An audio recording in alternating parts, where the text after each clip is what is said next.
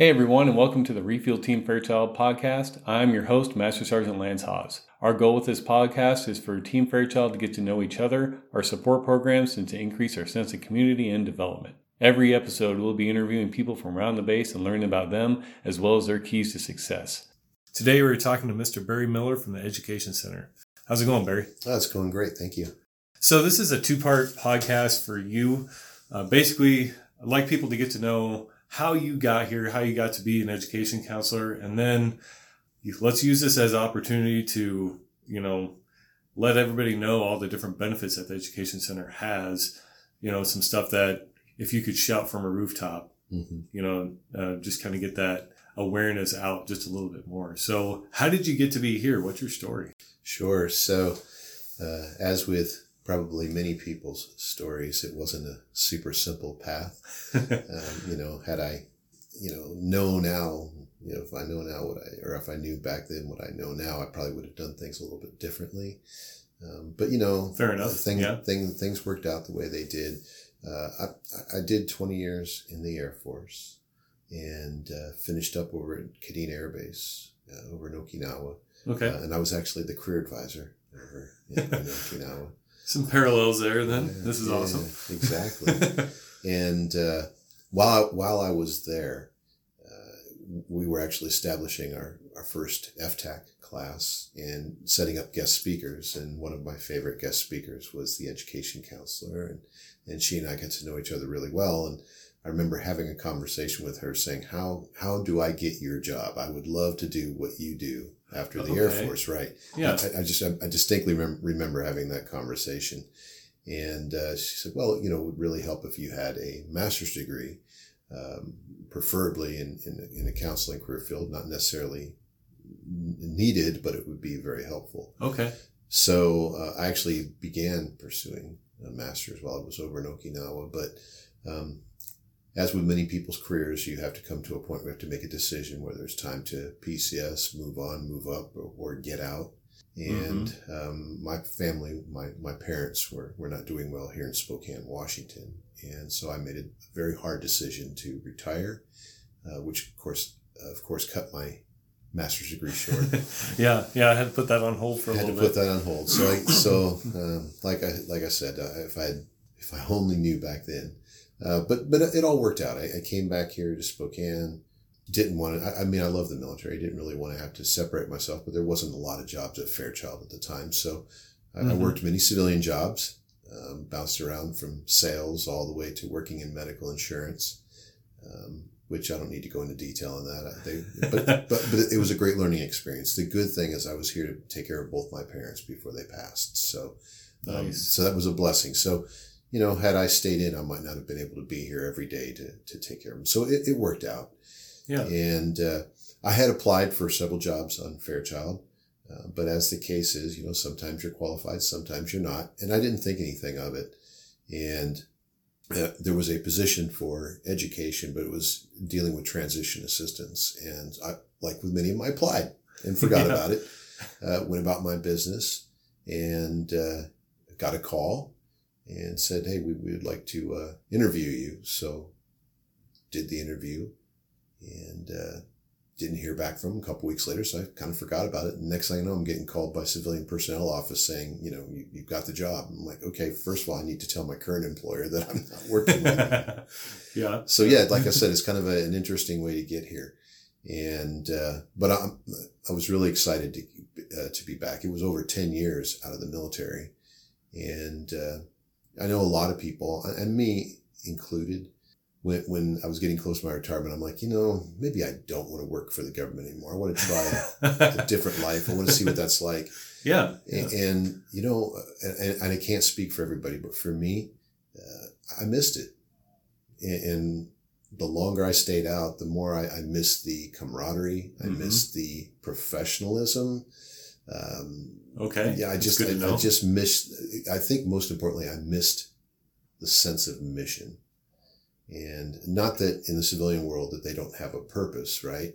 But the mission in the military is much different than the mission of your corporations and businesses. Making money or... Right. Yeah. Yeah, so I really missed that. And so when I was really excited to have this opportunity. And I remember coming in here, sitting down at the desk and thinking, wow, having that conversation I had way back when with the education services specialist back at Kadena, and here I am in that position here at Fairchild. So it's kind of full circle. It's what I wanted to do, and here I am. So I'm really happy to be here, and I've been here probably over 6 years now. That's awesome. Seeing through playing the long game, making sure that you're still focused on the prize. And I want to back up just a little bit though. Sure. So what did you do in the military?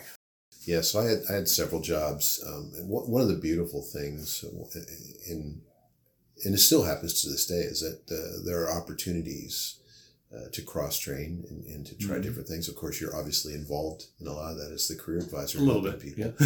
Yeah. And so my original field was survival equipment. Okay. I believe they call it life support now. I think they combine life support and survival. And I love the job. And in fact, that career field got me to Clark Air Base, Philippines, my first assignment. So that was really exciting. Nice. But as with many jobs, after a while, I started thinking, wow, there's got to be more out there than packing parachutes and drag chutes from F4s, which is what we dealt with at the time. Yeah. And we didn't have a career advisor at that time. So, of course, I went to my shop chief, and who sent me to our superintendent, who sent me up the chain to somebody who could answer my questions. And an opportunity came up that allowed me to cross-train into, at the time, it was called Social Actions. Okay. And Social Actions at that time dealt with both substance abuse counseling and equal opportunity and treatment. And it was really exciting because both those worlds were really interesting to me. I'm really interested in social sciences and human behavior. More importantly, fixing some of those problems. Yeah. And not long after I got into that field, then they broke apart. So then substance abuse became its own entity, and then equal opportunity and treatment became its own entity. Okay. And the decision was made higher up than me to send me through equal opportunity and treatment. So I did that. And which was very eye-opening, and it was a wonderful experience, but also extremely challenging because you're dealing with some of the nastiness and the negatives. Yeah, for sure. And sometimes from people that you wouldn't expect that would do some of these bad things. People that you sometimes looked up to, and then you come to find out that they're not exactly the people you thought they were. Right. So where I'm going with this was I started to burn out in that job too. Right. Okay. Yeah. So after a while, I started looking around and seeing what other opportunities. And back when I was in the Air Force, they didn't have vectoring. So back then you could actually cross-train and apply for special duty assignments, like you could be a basic training instructor or so on and so forth. I didn't want to do that. But Airman Leadership School became available. So at the time I was at Misawa Air Base up in northern Japan. And so I applied, talked to the commandant, and he hired me. And so then I became an ALS instructor. And that was my true passion. I found that was really, really where I was like, if I could stay doing this for the rest of my life, I really would. It was just, the teaching aspect of it, but it was also the leadership aspect, the mentorship aspect. Building those relationships with each class that came through, it was really fulfilling. And so I did that at Misawa, and thought, well, geez, how can I continue to do this and also stay overseas, because I love Japan. And made a few phone calls down to Okinawa, and the ALS commandant down in Kadena Air Base decided to bring me on. So I did a direct move after 5 years in Misawa and did another 5 years down in Okinawa. Wow. So I started out as an ALS instructor there, and then became the assistant commandant. And that's with many things. Once you make rank, then you have to make decisions. I was an assistant first sergeant, undershirt. Mm-hmm. And I did enjoy that. And I had a really good friend and mentor who was trying hard to push me into the first sergeant career field. Mm-hmm. But I'd had my share of pulling people out of the drunk tank at 2 a.m. and dealing with spouse abuse issues and fighting in the dorms. And so I was like, well, okay, or I could try for a Commandant position, but there was no Commandant position at Kadena. I could go to OSAN. So there was a lot of things going in my head, and this new position called career advisor was starting up, and we had this old brown shoe. I mean, this guy was crusty, and he was the first career advisor over there at Kadena. But he was a good friend of mine, and he started telling me, don't be a first sergeant, be a career advisor. And he was selling me on it, and I thought this sounds like a pretty cool gig, and so I went ahead and applied for it and got that. So I believe I was the second career advisor at Kadena Air Base, and one of the claim to fame is we actually set up the first FTAC at Kadena. That's awesome. I still have pictures of us painting the building. And we didn't have a whole lot of fun, so finding chairs and desks and scrounging from around the base. I remember the only building we could get was an old simulator building. So the main classroom we had like this gigantic pillar right in the middle, like this awkward spot. So we had to really manipulate the seats to make that work. But I loved it, did that. But as you're finding out, that's not a permanent position. And you have to open it up for other people to have opportunities. Unfortunately, right. Yeah. So then they pulled me back to the Equal Opportunity Field as a superintendent, which was really cool. But then an assignment came up in the States, and that's where it led me to. I had to make a decision. Gotcha. And my family was not doing well, and I thought, okay, I could take this assignment, maybe see my folks with a leave here and there. And it was very hard for me to make that decision. Just and I think a lot of people go through that. You have to say, well, I really love the Air Force, but I love my family too. So, especially at that stage in life, I mean, wow. Yeah. It was not an easy. I remember, my wife and I debated, went back and forth, did pros and cons. I made lists. It was really, but then you push the button, pull the trigger, so to speak, and there's life after the Air Force. There is, exactly. There is life after the Air Force. And we did pretty good. I made a lot of new friends, learned a lot of new things, and gained experiences, which I know only made me better as I came back in to serve again. Right? Having that understanding of how the outside works, which interestingly enough, very few people understand the military. That's the first thing I think I learned. Really? Oh, yeah. I remember... always talking about my military experience, and some of my civilian coworkers, their eyes would glaze over. They just didn't get it. They didn't understand. And if you don't, and so for folks who don't experience the things that we experienced, the constant deployments, some of the, the being away from your family, the work ethic, the camaraderie again, that just doesn't seem to exist to the degree it does in the military. It does, but not to the same degree, right? And they would just, and then I would look back with like, wow, I'm nostalgic and I'm missing all this. And I'm that guy now. Yeah, I'm that guy. And these folks are like, okay, great. We're not interested in that. So waiting for you to stop talking about it. Right. Like I said, I come back in the military, and it's great. Now you're like, wow, I'm back. I really felt like this was where I was meant to be. That's awesome. Yeah. I didn't, and it's funny, I'm in education. I wasn't a great student in high school. And I remember my high school counselor actually saying, looking at my records and saying military. He was like, military might be a good option for you. And, so that was my life. I mean, military was my life, right? Yeah. A lot of folks go out and they try their life out there. They might go to college, do things, and then come in the military. I graduated high school, and about a year later I was in. So the Air Force was what I knew. Yeah. So getting out, that's why I think it was difficult. It was an unknown. I am right in your boat right now. I know a lot of people probably are, people who may listen to this. It's that when you get to that end transitional phase, it's scary. I'm not going to pull any punches.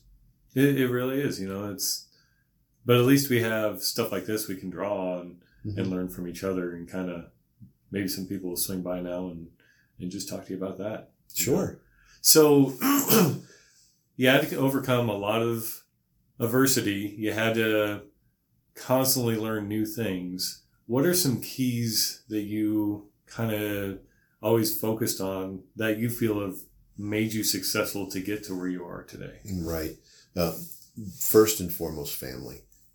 Family was always there for me, always supportive. My wife and I recently celebrated our 32nd wedding anniversary. It was awesome. Yeah, I mean, we've been married since I think we met after a year after I joined, and like 2 years after I joined, we were married. So she was with me my entire career and deserves just as much credit.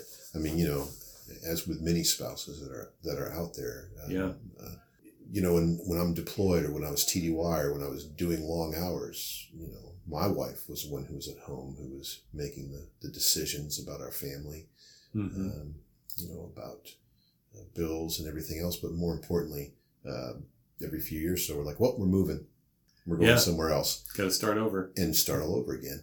And so family was really key to success, because you always need that sounding board, somebody to say, well, have you thought about this, or should we do this, or try to figure out what your blind spot is. Sort of exactly, because sometimes you don't see the forest for the trees. And I love it. Yeah, and having someone that that has your best interest at heart, and so that's a good point too. She did. And then the second thing that was successful is supervisors, mentors. Throughout my career, I've had and a handful, but I can count some of them that are dear friends even to this day.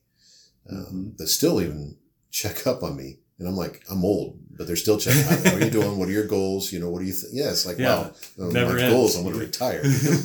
But yeah, that was the second thing. There were, and people that I didn't ask for it. And sometimes senior NCOs and others would just say that they take an interest in you and sit down and talk with you. And so that was one thing that really helped me throughout my career. As a matter of fact, as I said in high school, my counselor, and rightfully so, I wasn't into education, but my first supervisor at Clark Air Base in the Philippines saw that I was doing okay, but definitely enjoyed working and enjoying myself after work a lot.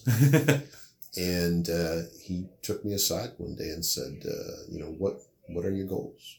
And I said, well, after work today, no, not after work. What are your goals? And it took me back, because nobody had ever really asked me that. And I was like, well, I don't know. I was living payday to payday, having a good time. Yeah. And he started telling me about how important it was to use my benefits to get education. And I'm like, what benefits? What education? And so it was because of my first supervisor sitting me down and telling me about education that I started getting interested. But I said, well, I'm not that bright. I'm not going to do well. And so it was really funny. He made a bet. He did like his whiskey. And at Clark, at many bases overseas, they have merchandise control to keep things off the black market. So you're only authorized to buy so many bottles. And he said, okay, well, here's the deal. I'm going to help you to sign up for your first class. And tell you what, if you pass the class, then you have to give me your merchandise control, which is probably illegal, but hey, we're long gone now. But statute of limitations. But he said, if you fail, and you'll have to owe back some money, I'll pay back the money, and no harm, no foul. Wow. Yeah. And he says, so what have you got to lose other than your merchandise control for the month? And I was like, well, why not? So we signed up. I remember it was English composition. And it was hard, but I passed. I won't tell you the grade, but I passed. A win's a win. I did not have to pay back the money, and I think he knew. I think he saw that in me, and that sparked something. It was like, well, okay, if I could pass that, then maybe I could try another class, and that's how it went. I tried another and another and another. Wow! And before I knew it, I had my CCF degree. And I'm like, wow, okay, I got a degree. Take that, high school counselor. And then I got into the social actions career field, and I thought, wow, well, maybe I should get a bachelor's degree. That could help me. And so then I started working toward that. And again, had some mentors and stuff, and asked me what I really liked. And I really liked education. I liked the training aspect that we did in social actions. And so I went and got an adult educate, like vocational education was the major, but it was adult education training and development through Southern Illinois University. And that actually not only helped me in the social actions job, but actually helped me get my job as an ALS instructor. Because part of the degree requirements were curriculum planning, curriculum development. Makes sense. Facilitation, training experience, and so all the things that they needed for ALS, I was easily able to answer during the interview because I went through that. Yeah. So, and then like I said, when I was down at Kadena Air Base, and I tried to get a master's degree down there, but things kind of fell apart because I came back. But yeah, those are some of the foundations, mentors throughout my career helping me, like mentors leading me toward the career advisor's spot, mentors trying to help me with becoming first sergeant. So I look back and I always wonder, because first sergeant's a really honorable position as well. And it is, yeah. Thought about how things might have been a little different. It is always interesting to think, okay, well, you had these paths in front of you, and what could have been, Right. So now that we know a little bit about you, now you've been doing this job for 6 years, what does your normal day consist of? Mm-hmm. And then we'll kind of get into what all the programs are. What, if you could shout something from the rooftop, what would that be? Mm-hmm. But what does your normal day consist of? Yeah. So, and there is a lot of mystery, I think, sometimes that surrounds education, the education office. What do they do over there? Yeah. But I think that the biggest component is customer service. We are very heavy into customer service, and that's from our education services officer, Mr. Palela, is really adamant that that's very important, that we are here to serve, obviously. Absolutely. And it's not about us, it's about the military folks and helping them. Well, basically how my supervisor helped me. It's our job to, in turn, turn that around and help those troops make decisions about their future, not just what's going to happen at the end of the day, but what's their future. So it's very customer service driven. So my day really begins with just looking at the phone calls, which I've got several I've got to get to, but phone calls and email messages, and preparing for opening the counter and helping out with the folks coming with questions about their education. And the questions are all across the board. Everything from, hey, there's an issue with CCF, one of my classes is not showing up, or I sent transcripts to this school, why did they not receive them? All the way to, how does CLEP testing or Dante's testing work?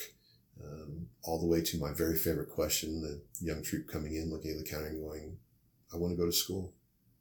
And then you look at them like, okay, we've got a lot of things we need to work through. Yeah. So and so it's very customer service driven. And I think that's probably the element that drives me most, because, and I loved maintenance, don't get me wrong. I loved parachute packing, but you knew what to expect week after week after week. There was rarely ever anything changing. Yeah. And that was okay. There's comfort in that. But in this job, everybody's situation is different.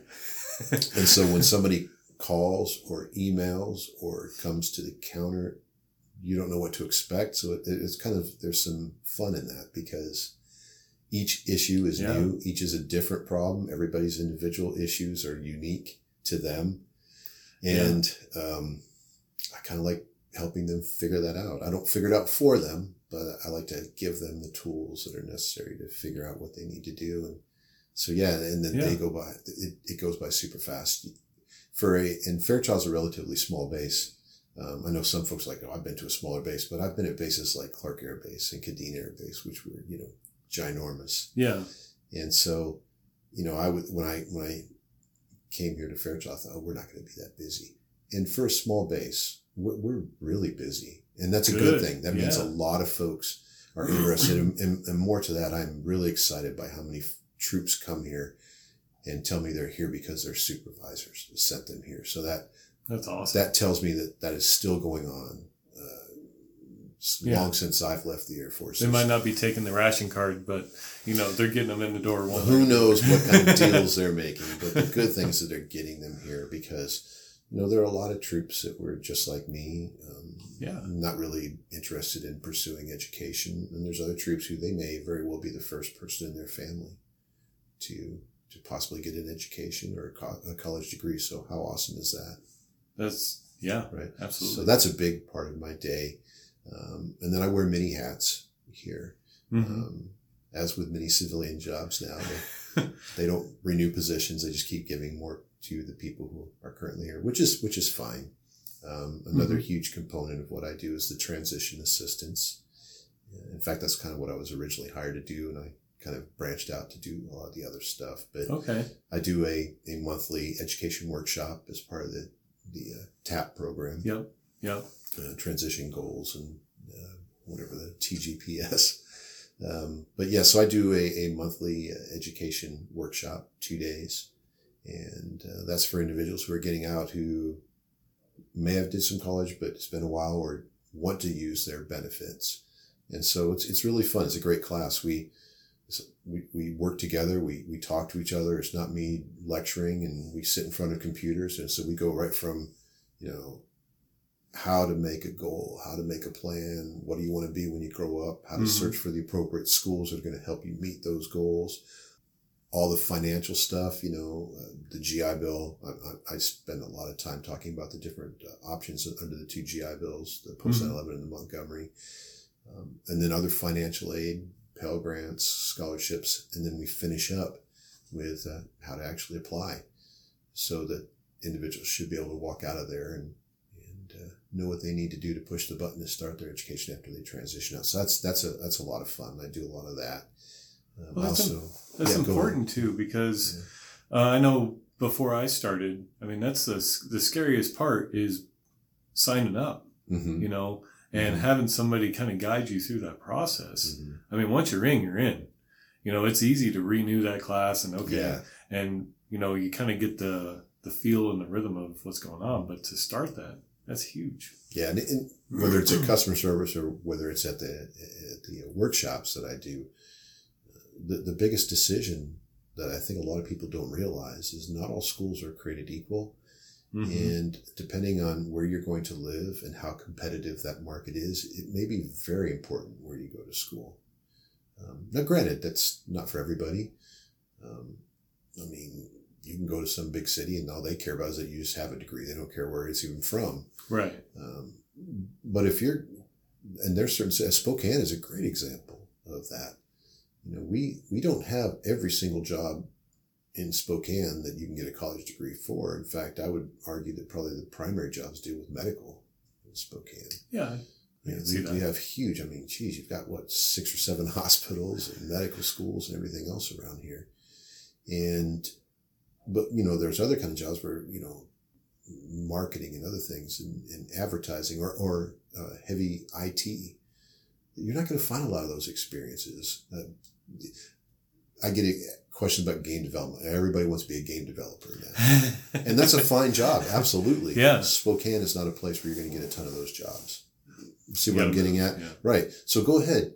Get a great degree, and that's wonderful. And then you stay here in Spokane and try to get a well-paying job, one that's going to be able to take care of your family, and it's going to be tough. So what I try to help people see is that, picking your college, that's one aspect of it, but we need to look at a lot of things. Where are you going to live? What's the market like? What are the degrees that are going to help you be competitive? And one of the things I learned from being out is it is competitive.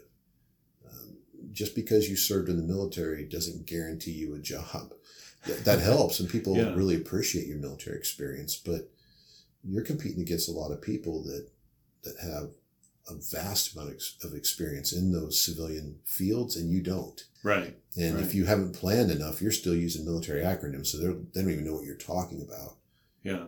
I know the first few interviews, it was really eye-opening. So big learning curve. Right. So that choosing the correct college and doing those things doing the right things is really critical to making that transition, successfully making that transition, if education is your goal. That's definitely good to know. Mm.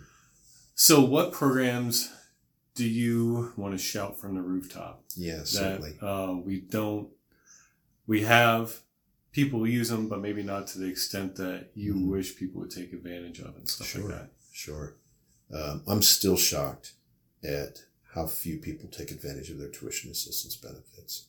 I figured that was a no-brainer, right? $4,500 per fiscal year. With online schooling now, it can't get any easier. Gosh, all of my schooling, all through both of my master's degrees have all been sit-down classes, 16-week terms. just wow. brutal, right? Yeah. And now you've got folks, you've got 8-week, 9-week terms online. You can do it at home. And yet, I think the last statistics that we pulled here at Fairchild, about 12 or 13% are currently using tuition assistance. Oh my gosh. And I think that continues to shock me. So it fluctuates over the time I've been here between 12 to 18%. But that's, I don't know. To me, that's leaving free money out there. I mean, $4,500 over an entire career each fiscal year that you just don't do anything with. And granted, look, education might not be for everybody. Maybe you're independently wealthy. You don't need it. That's great. Yeah. I wasn't, and it helped me get a well-paying job to make a living wage after I got out having that degree. But at the very least, just come in and talk to us at the Ed Center, and so we can map out what your goals are. What is it that you're wanting to do in the future? And if education is not the key, then great. At least you're giving some thought to it and move along. Yeah. But if you're like, I don't know, then let's talk about it. And critically think a little bit. Yeah, don't wait until a year or two before you're then going to separate to think, oh crap, I probably should have got a bachelor's in something to make myself competitive in the civilian workforce. Yeah. Yeah. So that's probably one that I would shout the most is at the very least, just come in and talk to us. Let us help you think about your future because it's going to sneak up on you pretty quickly. Yeah. And granted, you do have the GI Bill, and I've used the GI Bill myself, and it is a wonderful benefit. But if you had utilized, and I'm talking about the folks out there that are eligible for tuition assistance, if they had utilized that while they were in, you could then take your post-9/11 GI Bill and transfer that to your family members, help your children then to have those benefits. So I'm just saying there's ways that you can get the most bang for your buck if you plan it out. Yeah, you got to kind of do some of the math. Mm-hmm. Absolutely. Right. So that's probably the big one. Okay. And then the other thing is that then all the other things that we offer here at the Education Center it's hard to advertise everything. Right. So we just try to get the word out, but you just have to come in and see us and then we could talk about things. Obviously probably outside of my testing hat that I wear, I do all the testing here on base, not the WAPS testing. We have a WAPS test monitor, but I do the CDCs, PME, language testing, SAT, ACT, all those different tests. FAA as well, right? FAA, yes, that's another big thing. And I love being able to help our pilots out and get a lot. In fact, I got another one scheduled for this afternoon, an airframe power plant test. Nice. But the big thing, getting it done. Oh yeah, nice. Absolutely. Yeah. The big thing right now though, and it was eventually going to come up anyway, so we might as well talk about it. I knew you were kind of dodging it, but I figured, we should probably talk about it a little bit, right? And it ties in. It ties in with education. It ties in with transition. But the Career Skills Program, the Department of Defense's Skill Bridge program, what the Air Force calls Career Skills, is a huge part of my daily life as well. And in order to get involved in the Career Skills Program, requires a mandatory visit to the Education Center. So going back when I said, come and see us, all these programs that we have, all these benefits, all these things that are out there, you've got to walk through the door and ask us, and we can give you all kinds of options and all kinds of things. I think the thing I love most about this job is we have things to give versus other departments in other areas in the military wanting to take. We just want to give, like the Air Force Cool program, a whole nother separate $4,500 for people to earn certificates like EMT certifications and airframe power plant and, PMP, Microsoft certification, professional manager certification, but you have to come and see us and talk to us. So we do, and that's it is, as with every other program that the military offers, we do a really good job making these programs, but there's so many of them. I mean, if you walk by any corkboard in a facility, you're just going to see it plastered full of papers, and it just becomes white noise. Right. So it's peeling that onion back and critically thinking like, maybe you don't know what you want to do, but I know that if I go and talk to these guys enough, we'll be able to figure it out. And maybe that conversation will lead to another thing, and then to another thing, and then to another thing. Well, like commissioning, that's another hat that I wear here. And I help individuals with the commissioning programs because there's education requirements for all the different commissioning programs. Right. But again, if you don't come and ask me, I'm going to move on to the next task. So come in and come to the counter and say, hey, what commissioning opportunities are available? And you'd be surprised. There are people who think they're too old. They've recently raised the age limits. I mean, there are opportunities out there for folks and they might not be aware of it. Yeah. Yeah. To circle back quick to the Career Skill Bridge program, I knew we were coming back. Just in case people don't know what it is, sure. Just a quick overview of what it is. I know you don't want to go completely in the weeds. And the reason why I'm saying that for the listeners is this is an awesome program that got handed to Barry to run. And it's so awesome that it takes up a lot of your day. And I know that it does. And my hope is that by providing some of this guidance through this other form of media that we can kind of answer a couple of the questions. Sure. But then when people come in, maybe they're a little bit more prepared or first off, they know what the program is. And then they come in here with a little bit of homework done to help out the process a little bit. Yeah. So hopefully that doesn't put a negative light on it, but it doesn't. And I don't want to give the impression that I don't like doing it. It's wonderful. The reason I get frustrated with it is, and I tell people I hate the program, is because it wasn't in when I was in. Yeah. Yeah, that's why I'm frustrated by it. I would have taken advantage of it. And so it's a wonderful program. My frustrations are really just because it was rolled out kind of haphazardly. And the beautiful thing is we at Fairchild, we just said, well, heck with it. We're not going to buck the system. We're going to make it work.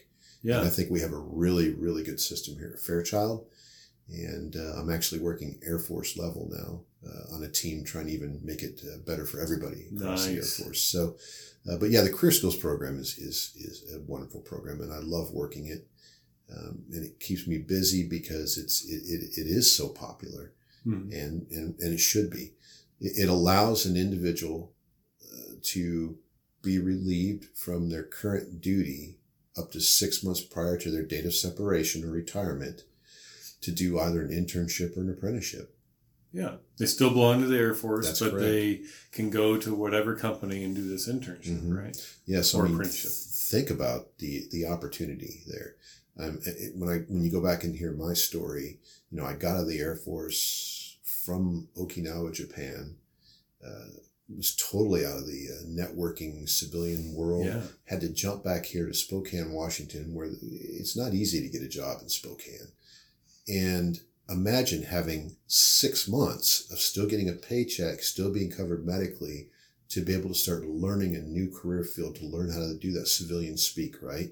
Yeah. To start receiving training with hopefully the possibility that who you're interning or doing the apprenticeship with will hire you.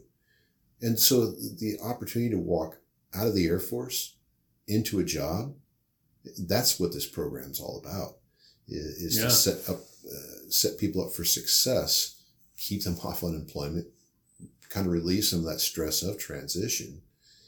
I think it's a win-win situation. That's why I hate it so much. Like, I could have used that program myself. Yeah. And so some of the key things I think that are important, though, is, first of all, commanders don't get a backfill when they release you to go do this.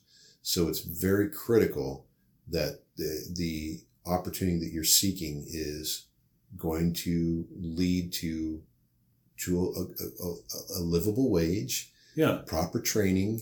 It's going to make it worthwhile for the taxpayers who are still footing your military bill. Right. And I guess where I'm leading to is this is not an early out program. Yeah, it's not have your buddy develop a business so you can say that you're working for them so you can sit on your couch all day. Right. Your commander is the approval authority, and I personally work very closely with each of the individuals to make sure that we vet whatever program you're interested in before you go drop some paperwork on your commander's desk, because I want the commander to be supportive, not saying, what are you doing? I'm not going to let you go do this. I want a commander to say, this is really important to you, your family, and, the labor world out there. We need you to go do this. Yeah. And so that's probably the most critical part, is to really think this through. Look, I know sometimes you're burned out in your job. I don't want to do this anymore. What a great opportunity for me to get out 6 months now and I can just go have fun before I separate. That's not what this is for. Right. The second thing I think that's important about this is that you need to come see me at least 18 months prior to when you want to do this. And I know that seems like a long time out, even a couple of years. It's not too far, because when you think about it, if you want to do a full 6 months and you come see me at 1 year out, you really only have 6 months now to prepare for this, prepare for your TAP, prepare for transition, prepare for house, all that stuff you need to do. Yeah. So a year out is even almost too quick. So getting to see me sooner than later is probably the best bet. Come to the Ed Center, ask about it. Let's get you on the right track. That can relieve a lot of stress off people, so you're not scrambling at the last minute trying to get everything done before you go off and start this new path. Good to know. Good to know. Right. You're kind of setting off some alarms in my own personal clock, so it goes quickly. It really does. Yeah. Any last attacks before we wrap this up? Any other things you wanted to yell from a rooftop? Well, not necessarily yell from the rooftop. It's just to let people know that we are here at the Education Center. We are a support agency, and we're here. We want to help, and we want to be able to share the benefits that are out there. And, if you can't physically come, then give us a call. But at least, come down here and find out what's available so that you can set yourself up for success. Because as much as we'd love to stay in, some of us, you've got to get out eventually. Yeah, we all hang up this Superman uniform at some point. Exactly. And so let us provide what we can to help you get set up for success as you transition out. And we love doing it, and we want to be able to do it. So, okay. Yeah. Well, thank you very much, Barry. You are awesome. Thank you. I appreciate that. So that's it for our Refuel Team Fairchild podcast. Again, I'm your host, Master Sergeant Lance Hawes. If you have any show ideas or people that you'd like to hear from, please contact us at refuelteamfairchild@gmail.com.